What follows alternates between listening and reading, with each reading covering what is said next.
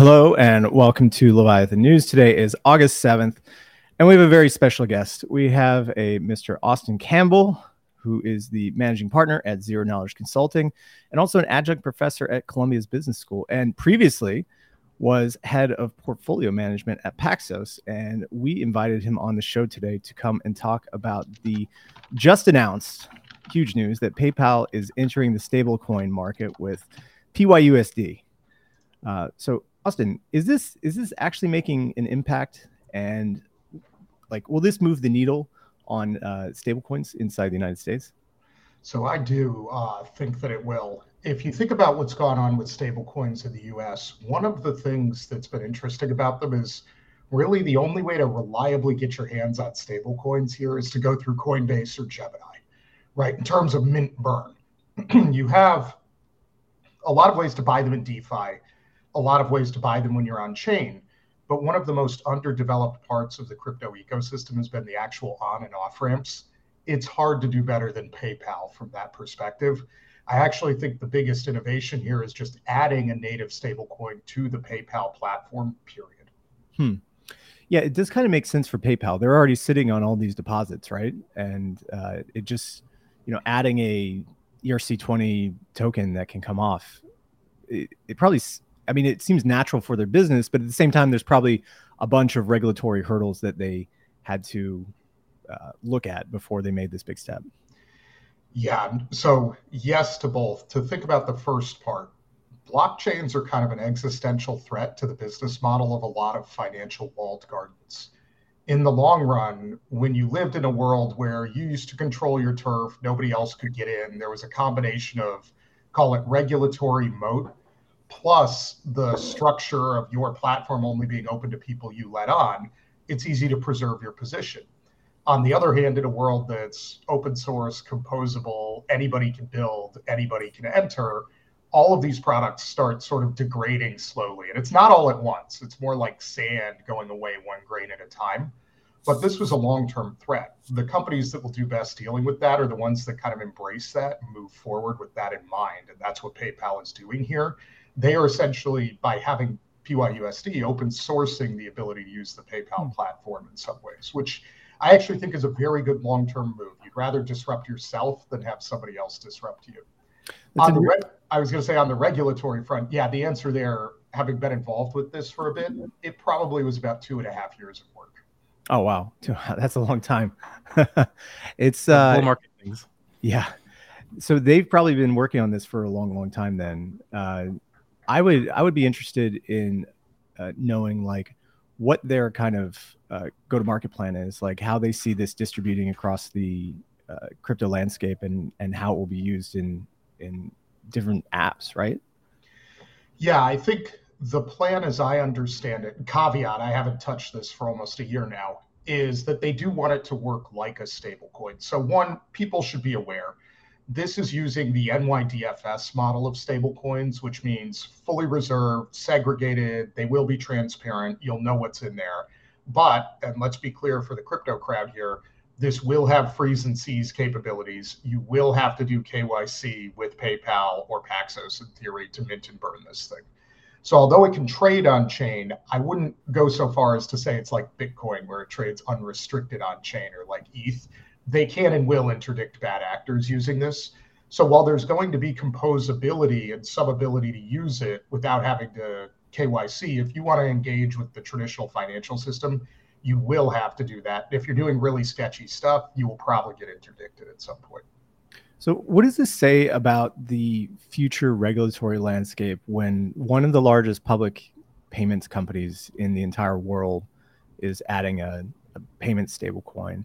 And is this signaling to the rest of the market that the time to issue a stablecoin is now?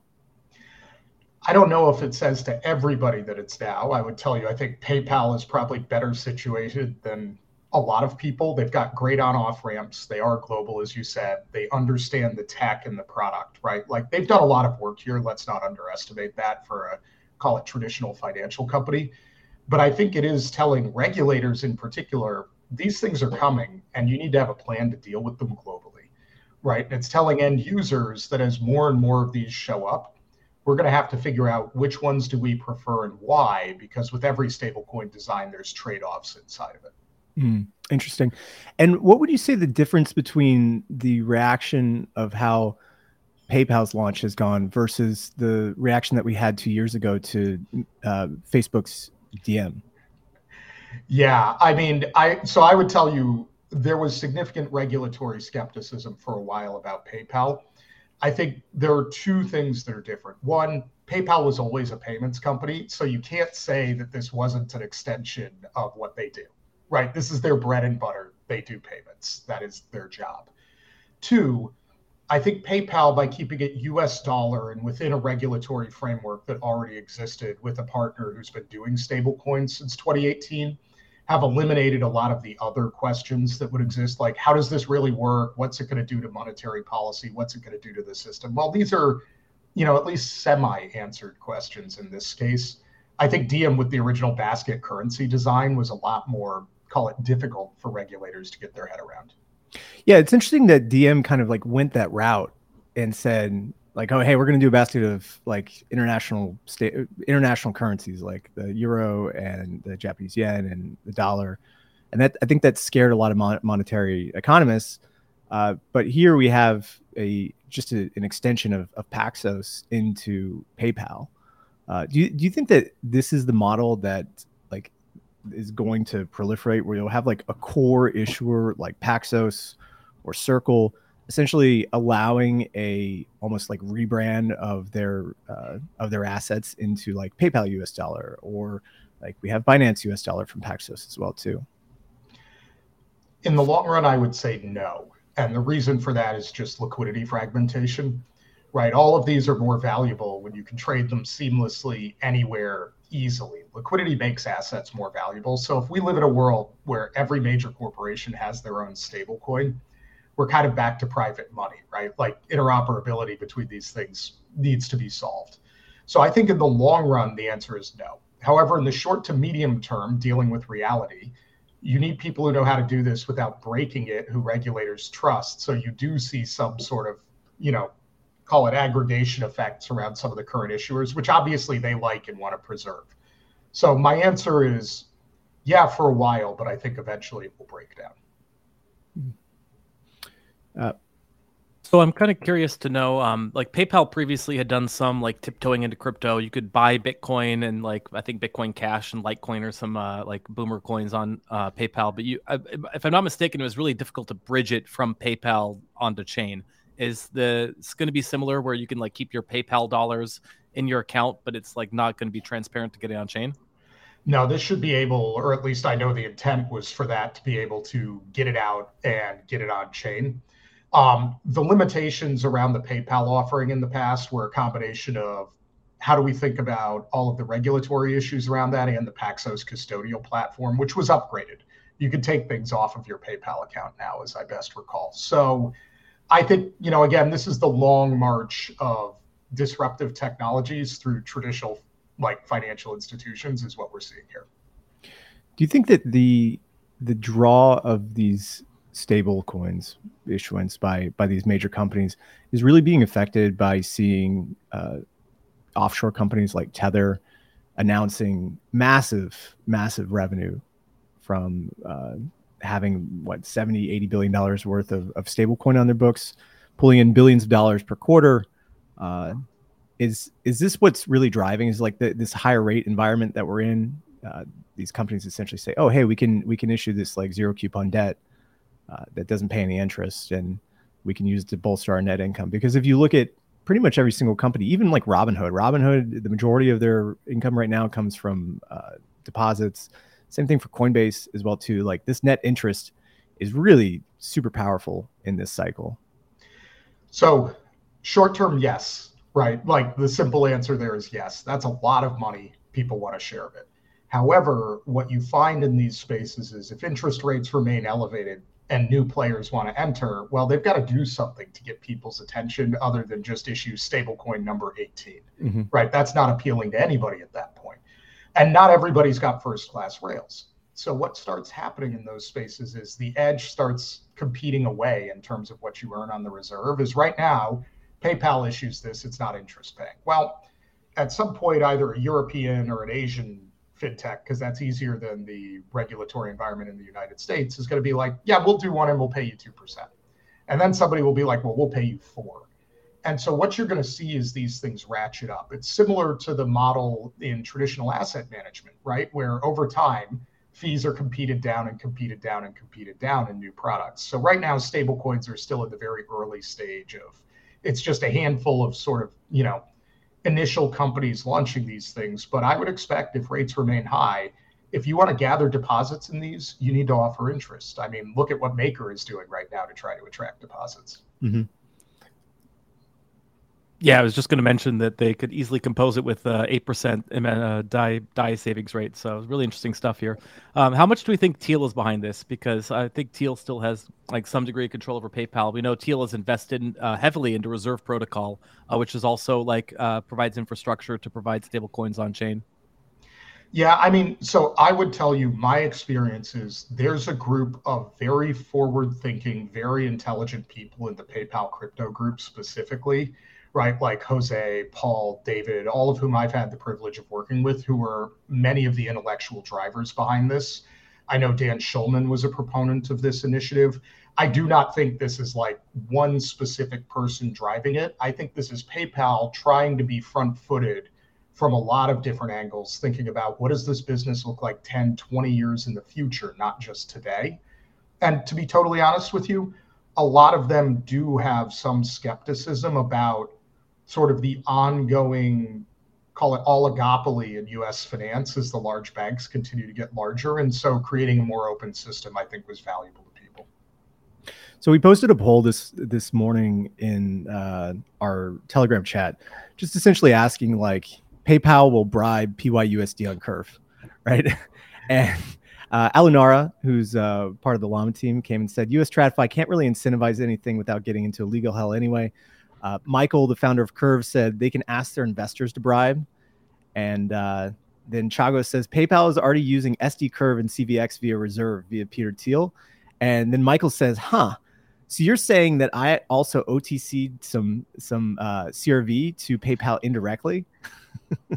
So, yeah, I mean, so one, what do we mean by PayPal? Like, Peter Thiel is not PayPal. Like, he is a significant owner, but like he doesn't run the company day to day. So like, this is one of those, let's not blend together all the forms of corporate governance, right? Like, I used to work at JP Morgan. I still own some JP Morgan stock. I am not JP Morgan, right? Let's be very clear about that. Even Jamie is not, right? It's a very big company. So, well, I think the thing that I was getting here, Austin, well, is that I was going to say my answer to the Curve thing is it's more complicated than you might think in both directions. So I would keep an eye on that, because keep in mind, here's where I was going. PayPal is quite global. You're right. Maybe they can't do this out of the United States, but you know where else they operate? Europe. You know where else they operate? Asia. Correct. It's not a requirement that they're necessarily going to do this out of a U.S. entity either. Yeah, we've seen just one last point that you can go, Advisor. We've seen a recent entrant into the stablecoin game, which Tsunami Dollar, which is a Japanese issued stablecoin, using their net interest income to pay for Vodium bribes on through Vodium to incentivize Curve liquidity. So you're right. That might be the answer, is that as they move offshore into different jurisdictions, they can then use that net interest income that's earned there to then pass it back on through Curve.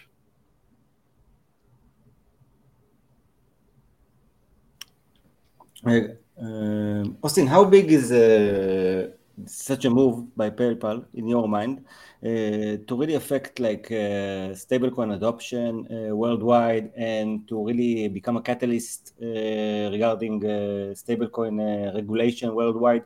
Because just like you say, PayPal is a much bigger deal than US, and they don't have to abide by only US laws, because I think it's a bigger. We lost him for a second. We lost him. All right. Well, I'm going to answer the first part of the question and say, I think the biggest part of this and the most important part, to go back to the start, is the on-ramps and off-ramps. Again, if I'm in any jurisdiction and I want to have a seamless, relatively easy way to mint a stablecoin, regardless of my starting position, right? Like, am I in yen? Am I in euro? Am I in Bitcoin? And I want to get myself into a stablecoin that is a dollar-denominated stablecoin, PayPal has those rails. the ability to also use this as a tool to basically fund your PayPal account now, right?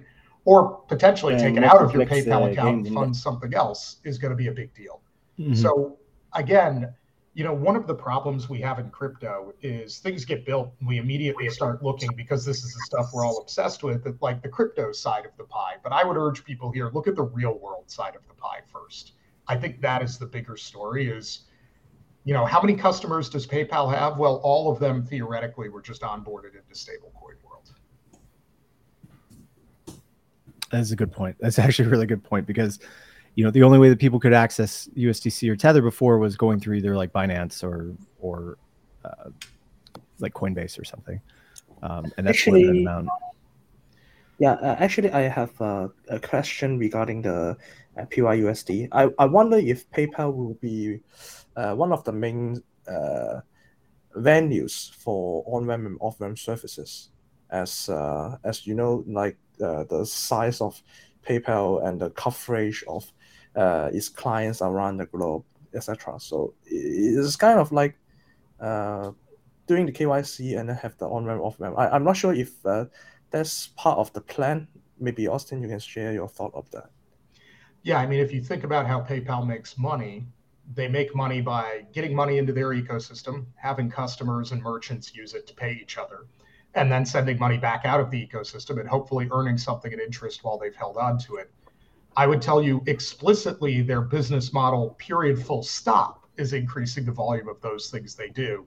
I think they just see this as a way to get hundreds of millions of people also to have the option to use stable coins in this space. If you think about, again, the future structure and you think walled gardens are being eroded, well, in a non-walled garden space, you want to be part of the infrastructural components as people are moving things around on chain, and that's how you do this. So yes, I do think this being fully integrated in part of their on-ramps and off-ramps is part of the plan. And to be totally honest, I think that's good for the world. We'd probably benefit from a well-run, well-regulated stablecoin that's easy to mint and burn for everybody.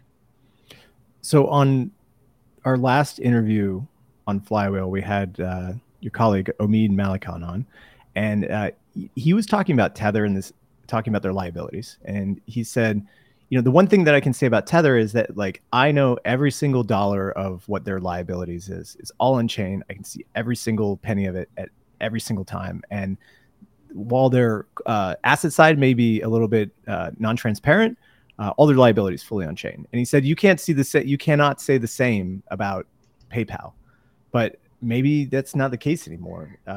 Jokes on Omid. So here's the thing. You won't be able to say the same thing about PayPal proper, like call it the legacy business. That is still bound by the constraints that he talked about. But the people at PayPal, I can tell you, are also aware of this exact argument. And that is part of what is motivating this. Because if you think of the model that they're going to be using, one, you will have the same liability visibility as Tether for this. Only two, you're going to have way better asset visibility. Keep in mind, the NYDFS standard is every 30 days you're publishing an attestation of the assets that you hold. And keep in mind, Paxos, while I was there, we moved to a standard of disclosing everything down to the penny. So if you want to know what is in, for instance, USDP currently, go to the Paxos website, and monthly, it's usually about 5 business days after the end of the month, they'll tell you down to the penny what is in the reserve, all of the T-bills, all of the repo trades, all of the cash deposits, whether that cash is insured or not, and if so, how. Like, you can see it all. There is no question about what you own. And now PayPal is going to have both sides of that for their stablecoin. It's basically going to be best in class for monetary transparency. Do you think USDC is the sort of natural competitor here, in that USDC's been seeing their market share eroding a lot lately? I do think they're one of the natural competitors. Let me not make too big of a statement there, or too small of one. Other competitors is basically the entire payment system globally, right? Because this is also competing with many of the situations that you're going to find where, like, do I send money through the traditional banking system? Or now if I can use PayPal, do I just send it on chain? Because if I have a PayPal account and you on the receiving end have a PayPal account, maybe this works much better than it used to. The other part is if other people can accept this stablecoin, PayPal develops this network effect of maybe they're the origination point for the stablecoin, but it could come out into somebody else's app in, Brazil Argentina, the Caribbean, Africa, Southeast Asia, right? Like you don't know where it can go as long as they can connect the rails behind the scenes. And that's part of the benefit of putting these things on blockchains is they become way more composable than walled gardens. How does this also affect, Austin, other actors within the space, within TradFi space? I mean, in a way, like maybe, I don't know, Visa, MasterCard, all kinds of players like on that angle that are probably going to watch PayPal now doing a move that it was like, it was like a big fight of who's going to strike first. And it really kind of seems like, okay, PayPal is striking first and it's doing it very like... after a well-planned effort, like you say this is 2.5 years in the making. Yeah, I think this will have a couple of effects. One, it's going to start an arms race with all the payments companies. Like it would not shock me to see both Visa and MasterCard and Amex all responding to this. They almost have to if this starts to get any traction, right? And exactly as you said, by somebody moving first, they have a little bit of an advantage experimenting. So now you're in the position of if you go very slowly, you probably have a problem. However, with that said, often the best position to be in call it rapidly evolving markets is the fast follower. So let's see whether that is PayPal following on from the initial stablecoin issuers or that is whoever follows PayPal. The other thing I think this is going to do is give a lot of the banks a huge amount of leverage to go lean on the US regulators. So far, the OCC, the FDIC, and to a lesser extent, the Federal Reserve. I probably shouldn't accuse the Fed of having a uniform opinion because they have a lot of different ideas internally, have been pretty skeptical of stablecoins and blockchain. Well, if this starts taking off and people start using it, businesses leaving the traditional banking system, now they have a real argument with their regulators of you need to let us do this, or if not, we have a big problem. I look forward to Costco launching their stablecoin that can be burnt for a hot dog and a soda. I mean, this is back to why I said, no, I don't think everybody will launch a stablecoin in the long run, right? Like you get to the point where it's like, okay, how small of a company do we need to have to launch a stablecoin and what are we doing here? They all just become rewards programs if you do it that way. Do you think it's, I don't want to say distressing, but you brought up the issue of the banks. The regulators are probably looking on this at all of the stablecoin issuance has been done through, private entities, right? Private payment companies or these, bankruptcy remote trusts that are issuing them. And the lack of these regulated bank institutions to be able to take part in this, they must be going crazy, right? Because they're saying, they're probably saying, oh, these are like reserve deposits, these are just deposits in a bank and they're tokenizing them and sending it out. Like, why can't we do this? Why can't we, do the same that these companies are doing, like, PayPal today, maybe Cash App or Square tomorrow, who knows? It seems that the private institutions really have a leg up here in being able to move quick and move fast and try to take as much market share as possible. And even if the banks are allowed in 2, 3, 4 years to enter the stablecoin space, there just won't be room for them. Like where will they be able to make their mark? Well, I think one thing that's often misunderstood is tokenizing a bank deposit is not the same as the current model of stablecoins with, say, the NYDFS. It actually, ironically, may be a little bit more similar to Tether. But I would say the model behind USDC now, the model behind USDP, the model behind the new PayPal stablecoin look a lot more like government money market funds. And those have existed for a while. We have trillions of dollars of them. I think the thing that is distressing to the banks is now the ability to have a thing where you are not a forced lender in risky fashion to people in the US financial system, and you can use it for payments, right? Because the previous system, if I want to use a debit card, I also am like engaging in commercial real estate lending. Like people don't think of it that way, but when you give your money to a bank, that's what they do with it. They go lend that money out. Right. And so now you kind of have the ability to not implicitly subsidize risky borrowers when you're using one of these things. It's a big structural change. So I would tell you banks in general, if this model continues to proliferate, and I want to be clear, I think it should, are going to face an existential question of what does our funding model look like? What is the real price of borrowing and how should we be structuring this? Because as we discovered in 2008, we've probably been way too biased to just making loans at any cost. And that may be because we're forcing all of the deposits into the system to be lent out in risky fashion, whether people want that or not. Because like take SVB. When that failed, if I'm a local grocery store that happened to be using SVB just for my checking accounts so that I could collect payments from people buying food, I wasn't there being like, you know what I'm going to do? I'm going to take a huge YOLO into VC because that's my business model. No, they just wanted a bank account, right? And so this really is opening a new path. I think the structural implications are big. Yeah, saving money shouldn't be investing into like a leveraged long bond fund, right? Yeah, I mean, or maybe it should, but you should do that because you chose to do it, not Right. because you were required to do it with no other options. And I know you've got to head out here just in 1 minute, but what do you think like the market share for PayPal is in like 1 year? Like how much of an inroad can they make on all of the other stablecoins out there? USDP, Circle, Tether. Can really compete with the existing incumbents? I would say with all things financial innovation, I think it goes slower than people think. So I always tell everybody pump the brakes. And that's not a negative statement about PayPal. That's a statement of how long it will now take everybody else to start building things to use PYUSD. Mm-hmm. Right. You've got to think, okay, they've launched this, but that's only step one of the journey. Now people need to start composing it, building the other end of ramps, adding it into platforms. None of these things happen overnight. When you're dealing with regulated companies, you know the time frames I said earlier. So I would say you're at the very top of the hill and the snowball is just starting to roll. So in a year, like honestly, I could make a market anywhere from a couple $100 million to low billions, but like 5 years from now, this could be 500 billion. And the question becomes distribution and integration. Wow, that's huge. Well, thank you so much for coming on, Austin. You're a great guest, and we loved having you today. Thank you for sharing your insights about PayPal and their newly announced dollar, and we welcome you back anytime. All right. Thank you very much. I really enjoyed it. Take care, everyone. Thanks a lot, sir. Thank you. Bye-bye. So we have a bunch of other news that we want to get to. We'll also talk about dollar deposits as well, too. So Maker announced, or essentially like launched their new EDSR. And it's offering 8% at the current utilization rate. It looks pretty cool, actually. Yeah, thank you, Austin, actually, for coming on.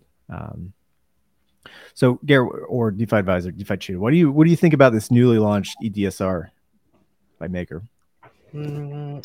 Actually, I think it depends on how it plays out, because so far they kind of use the multiply effect to leverage it a bit. Like not all the DAI that is circulated could earn the yield. So basically because DAI is backed by is fully backed. So basically some DAI that is circulating, they have a kind of monetary premium to do other stuff, and they kind of leverage this kind of stuff to allow those idle DAI to be staked to earn the yield. So basically, in that sense, for the assets backing DAI, they are earning the yield, but only some of the DAI are taking the yield from the overall base. So that means for like a 5% treasury yield, they can kind of make it a little bit bigger, like the dual token model of the Flex ETH, I think. So in that sense, they are kind of generating this kind of yield. But my thought for that would be it's actually like increasing the interest rate in crypto market. So for any new projects or for the existing liquidity pools, is less attractive for people to provide liquidity. So in that sense, they're kind of draining out the liquidity of other liquidity pools because of a higher opportunity cost in that sense. So they're increasing the cost of capital of the whole crypto space. For people who think this is kind of risk-free rate and they can simply earn it safely, I think it's good. But actually, I'm the one that that is quite opposing the idea of having a high yield on the existing stable coin. I think in that sense it will, because a lot of people may just stake the DAI and then that's it, instead of doing it for other purposes. So that means a lot of the circulating capital in the space will be out there staked doing nothing. So yeah. So it's interesting about this Maker thing. Like you said that, it's a little bit like what I mean, they're essentially like using their outsized profits to be able to fund this pool. And as the pool grows in size, the rate will go down and it'll converge on 3.3. But I like that point that you made, that this is going to put pressure on the rest of DeFi, where if you have ETH and it's not making 5%, there's no real reason to lend it out or put it into any money markets or really to invest it at all, because you could just put it into a e-staking like an LSD. Now with Maker raising the rates to, I mean, they're like 8% today, but they'll probably compress down to like 3 to 5, depending on how much capitalization comes in. That's also going to put pressure on other lending markets across the entire ecosystem, because if you aren't earning those rates, like why provide liquidity? Why add your funds to a lending market where there's no demand, when you could just move it here to Maker and get that 5% rate? Yep. Yeah, I think this is the kind of like channeling the increasing treasury yield to crypto. Yeah, and go ahead, Garrett. I expect what we see from here is like this level of competition, just like Austin was talking about, in the like yields flowing to like payment stable coins. Like we're gonna see like more and more protocols building a top DAI savings rate if it is the best, and even like flexing atop of it. So like I'm excited because it's like giving a use case for people to bring money into DeFi again.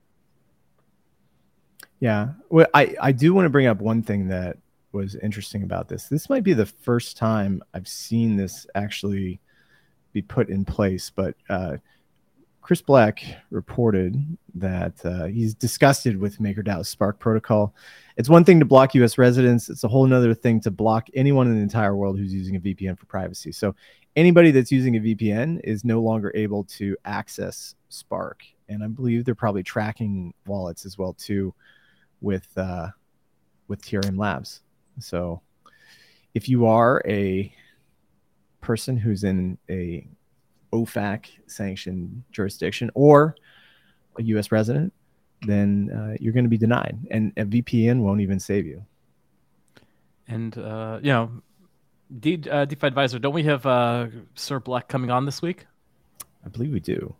Yeah, I actually think we do, but I didn't see. I don't know exactly on which day, but it's actually going to be interesting. I know that Chris has a lot of these like very pretty, I can say, pretty extreme takes on a lot of the industry, with a lot of criticisms on the bottlenecks of centralization with the interesting.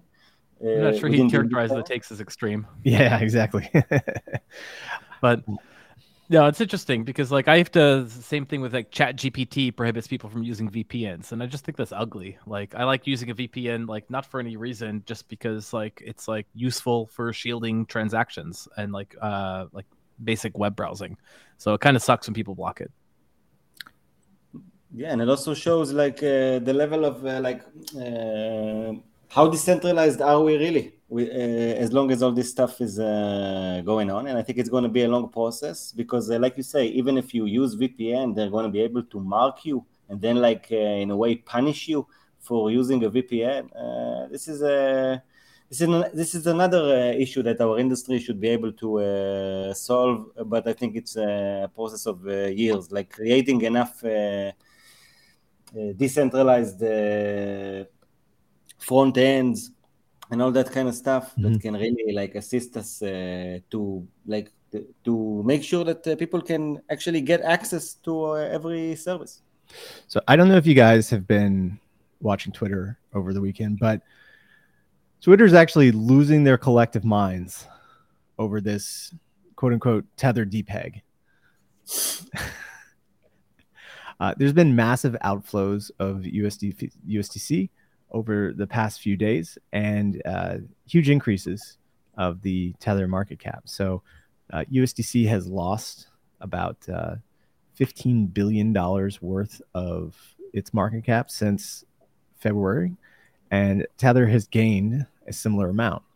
And over the weekend, there was a lot of hand wringing actually about the curve pools, the Uniswap USDC USDT pool, which apparently was one tick away from being fully switched over, and then also the curve pool. So Garrett, what's happening over at Curve with the USDT USDC situation? So last I looked, it was at a meme-worthy 69% tether. Don't exactly ever know the cause or the source of all these things. I do just know that there is the FIDI indicator, which suggests, I believe this means like a market dump is coming. Ah, interesting. Wait, can you talk about that again? So the FIDI indicator is basically like what happens with, usually it's like whenever like the pool gets a glut of USDT into it, it presages like a giant market dump. I guess the theory being that like when times are good and like you expect things are going to go up, then you want your tether being like the currency that's usually used to like send to exchanges and buy stuff, like tends to flow like onto like into the system. When people forsage a dump, they like try and like look for some safe place to park it. That's 3 pool. So are you sure it's okay? Maybe have it reversed. Let me get the. Oh no. That makes sense. But I just want to check the curve pool again because I'm seeing more reports that it's starting to get even more imbalanced than just 69%. Meme-worthy, right? Meme-worthy seems fine, but further than that, I'd be a little. Well, I mean, like at what point does it get become an issue, right? Yeah. So here's the dashboard. Unfortunately, Dune. A lot of Dune dashboards have been breaking, but thankfully the FIDI indicator one is still holding strong here. So the description is the USDT balance of 3 pool has historically been inversely correlated with the ETH BTC price at times of peak market distress. As USDT flows out of 3 pool to chase returns in volatile assets, 3 pool USDT drops and ETH BTC price rises. Conversely, as USDT flows into 3 pool to earn a low stable yield, 3 pool USDT rises and ETH BTC price drops. So not financial advice, but it's proven pretty good in the past. Oh, wow, look at that. So every time the USDT balances spike, BTC just drops like rock. Wow. And this is courtesy Dan Smith, friend of the show. We should have him back on to talk more. And FIDI, if we can. That's interesting. That's interesting. That's interesting. Actually, it echoes with some macro indicators that I'm looking at, and I think if different indicators kind of converge and point to the same direction, it really needs some kind of attention, because what I'm looking at is the yield curve inversion, like the 10-year, 2-year yield curve inversion. Like is this the most inverted state in the past 30 or 40 years, something. So yeah, this is getting quite high. This is getting quite high for the USDT balance. So we're definitely going to keep an eye on it. It looks like it can go up a long time, but it's only when it starts to revert that it starts to become an issue. Yeah, things begin to dump, or maybe it does a little bit before, but prices have been locked and not going anywhere for several weeks now. We also had another question of is the Frax ETH pool fine? It seems imbalanced as well too, and got a tweet for that. So ASXN_R said, seeing a few people ask why the Frax ETH pool is unbalanced with 80% Frax ETH in the Curve Finance pool. So like after the hack, the team removed all the liquidity, they put it back, and it's just started to trend more towards being 80-20 in the pool. And what that essentially is people are selling out of Frax ETH back into ETH. It will imbalance the pool more and more and more. And then at some point, the AMO will come in and it will take that Frax ETH out of the pool because Frax owns pretty much all the liquidity in that pool, and it'll just burn that Frax ETH, and the pool will be balanced again, probably back towards like 60-40 or like 70-30. and it's kept in balance with a parameter of 1200, which allows it to like get quite imbalanced like this without pushing the price either way.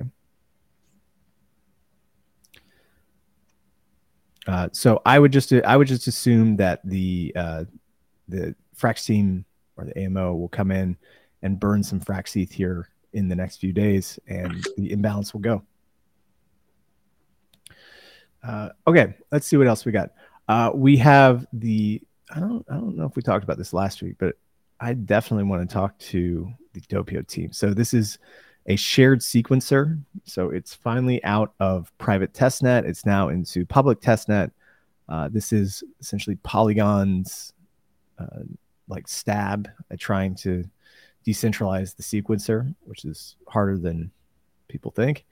And now it's out there. So it's worth going and testing and seeing how it works, and potentially spinning up a sequencer yourself.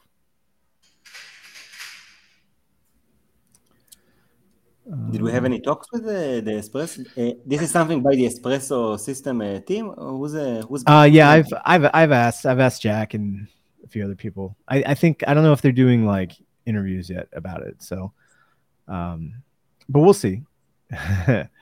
We'll see. I'm sure they'll come on at some point. Oh, also, Garrett, the deadline passed, didn't it? For the can you talk about that? Yeah. I mean, thankfully, I'm not in any of the like private chats about it, so I can speak freely because I'm just an idiot on the street, like opining on what I'm seeing on chain. So, officially, the easiest way to make $2 million is if you have any information that will lead to the conviction of the final Curve hacker at large. If you can get that information to the Curve team, they're paying generously for that. So, basically, for context, there was basically 4 hacks that happened. 4 different pools, and most of the funds have actually been returned. So JPEG, Alchemix, those had successful resolutions with the hacker. There was the issue with MSETH, which was like basically intercepted by white hats, and half of the Curve ETH hack. But there's still like one like final portion of this where there's been no contact with the hacker at all. So we have no idea. There's an ultimatum that if they return the funds by the deadline this past weekend, then of course, like the money would, like they get to keep a 10%. There would be no questions asked, no like law enforcement pursuing them. Now it's an open season. Now they have a $2 million bounty on their head. And moreover, it's not really clear what their exit strategy is, because about half the funds are in Curve, and there's not a ton of on-chain Curve liquidity. Funds have been flowing into the Tri-Curve, which is the new source of on-chain liquidity on Curve for the Curve token. But even then, it's only like 7 million total. So even though it's the primary source of liquidity on chain, if you tried to move all the Curve that they stole through it, they'd only end up with about $2 million. So it's like not really clear if they cashed it into Binance or any of the major exchanges. One would expect that they would like not be able to move it. So they might just be playing a waiting game. We'll see. It also notably, this wallet was funded by Binance. So presumably, like one of the first things that the like law enforcement or anyone like trying to track this person down is going to do is going to like go knock on Binance's door and ask who like funded this. So that's all the news I've seen, I'm afraid. Well, hopefully they're able to recover those funds. It's just a little strange that the tokens never moved, right? Did they even try to sell the CRV for ETH? There wouldn't be a place to, because there's not enough on-chain liquidity. So literally, if you swapped the Curve worth like $7 million, you would only get like a few million back. So, and what does that mean? Go ahead, Advisor. I mean, Garrett, isn't the hacker currently in a situation in which he's better off doing it? Like maybe he can just take 50 cents on the dollar, but at least he's going to come out with something in a way. But is it really stuck? Yeah, they get a 10% bounty, and they would have like it'd be considered a white hat hack, so they wouldn't have to live the rest of their life in fear that they got exposed. So I would expect they're better off. But the counterpoint is if it was Lazarus Group, if it was like maybe like some place where there's like not the strong arm of the U.S. law that could reach into it, like maybe Russia or something, maybe then they're better off there. But it's still the $2 million bounty is a $2 million bounty on their head. So I don't understand why they don't just take it. Somebody will. I mean, all these things always come around, even if it takes years. I mean, look at Razel Khan and her boyfriend, who are finally caught after what, like 7 years after hacking Binance. Yeah, so I feel like if you're a Curve ETH LP, you just have to be patient, but I think you'll get some resolution at some point. Yeah, and it seems like this is kind of a win, for Michael. Like, he's able to sell an ungodly amount of CRV at prices that would probably be difficult to achieve. Like if he was just market dumping it, right? And Michael always wins in the end. Like, if you haven't followed the story, that is true. And I just wanted to look at the OTC dashboard and just get an update on this. So Michael has OTC'd 143 million CRV, and he's raised $57 million.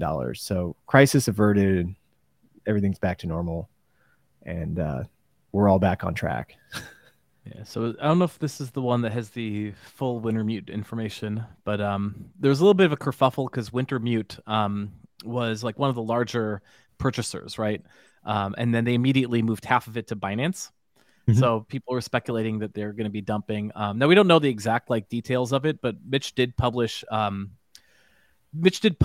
interesting leaked chat with I think it was Ru Kong, where he basically acknowledged that he struck a different deal with Wintermute, but he did it because they're really good arbitrators, and he really wanted their arbitrating skills for the purposes of upcoming potential Forex trades, which was kind of hinting that. Let me see if I can get this up since people are asking. Yeah, I saw sort of hinting that there's big stuff coming. Here we go. I got it here. Yeah, the Forex would be huge. Actually, there was a. Can you make it a little bit bigger? Is this the one about the Australian dollar and the Singapore dollar being moved from Sepolia? Is it Sepolia? That's that's CCIP chain links. Oh, really? Oh, that's separate. It would all go into Curve anyways. Yeah, that's amazing. I mean, yeah, right. It's tough to know exactly what this means. I mean, there have been speculation that they do this using Curve algorithm and then they send it somewhere else to a Quorum private permission blockchain. But whatever it is, the point seems to be that Mitch is kind of working very closely with these teams as they try and spin this up, is what it looks like to me. I did some simulations with some interbank data, and holy F, ARB is the key for Curve pools working. ARB with real low fee Forex markets. On-chain venues and crypto sexes are absolute shite for that. Currently, I have some alternative ideas, but ARB DEX TradFi is the proper strongest way. Michael, always going to win. The man has earned his mansion, in my opinion. Yeah, exactly. Well said. And I have to admit, I think one of the most amazing things about Curve is think about it. A little over a week ago, there was actually protocol hacks, and look how bullish stuff feels now for Curve. Of course, not financial advice and all that, but price is already back on. CRV-USD is kept its peg throughout the whole thing. A lot of people, a lot of entities bought CRV pretty much immediately. It didn't really drop as much. Nothing was no big liquidations really occurred. I think this whole incident, in retrospect, really proved Curve's resiliency. Yeah. So DeFi Cheeto, what the heck is happening with Huobi? There's been some news over the weekend that several executives were arrested. Their reserves are down 30%. Everybody's saying they're either insolvent or about to be shut down. Is there anything to these rumors?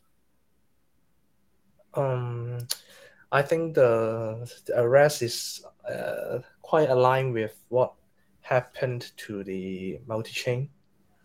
The multi-chain is because of the founder being arrested in mainland China, and I guess something similar happened, but I think it really has not much to do with Hobby's reserve, because I think they won't be the guys holding the key, or stuff. So I think I think there are some other things going on, but it's just happening concurrently.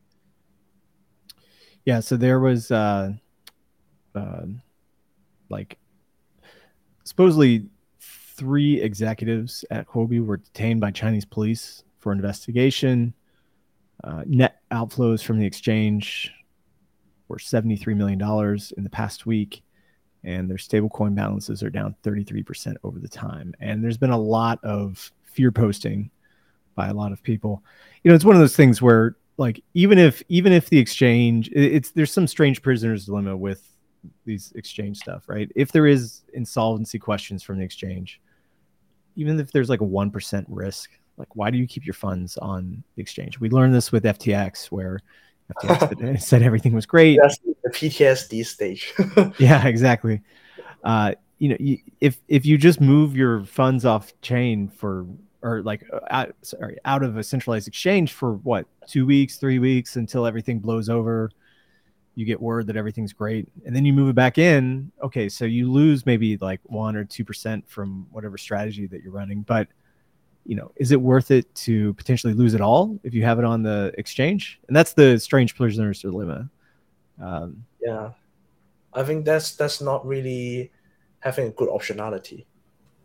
If you take the tail risk by putting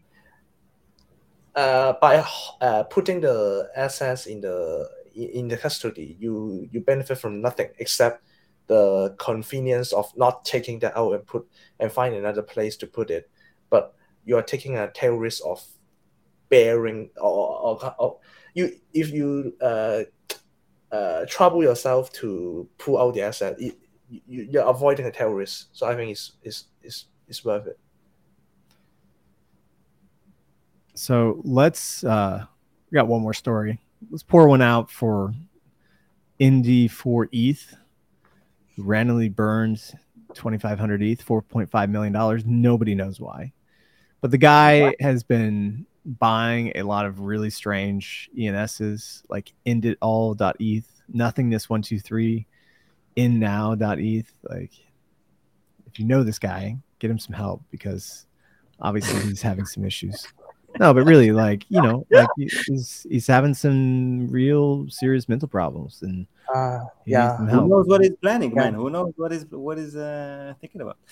Wow. If anyone knows, guys, I will send him a new burn address. Yeah, I think a lot of people would. Actually, if you check out his address, there a lot of people were sending like messages to him after the fact. It's one of those things where, you know, you do that thing, you become spotlighted, and then all the different like scammers start sending you all the tokens. Everybody's making like tokens with your name, and yeah, it's really a sad situation. Is there any information or any like kind of idea on why he's doing it? No. That's something weird, man. That's really weird. So it's not about money. It's about sending a message. Apparently, yeah. Yeah. So like, get some help. What's the message though? Like, what's the message? Like, I'm redacted. He needs help. The message is.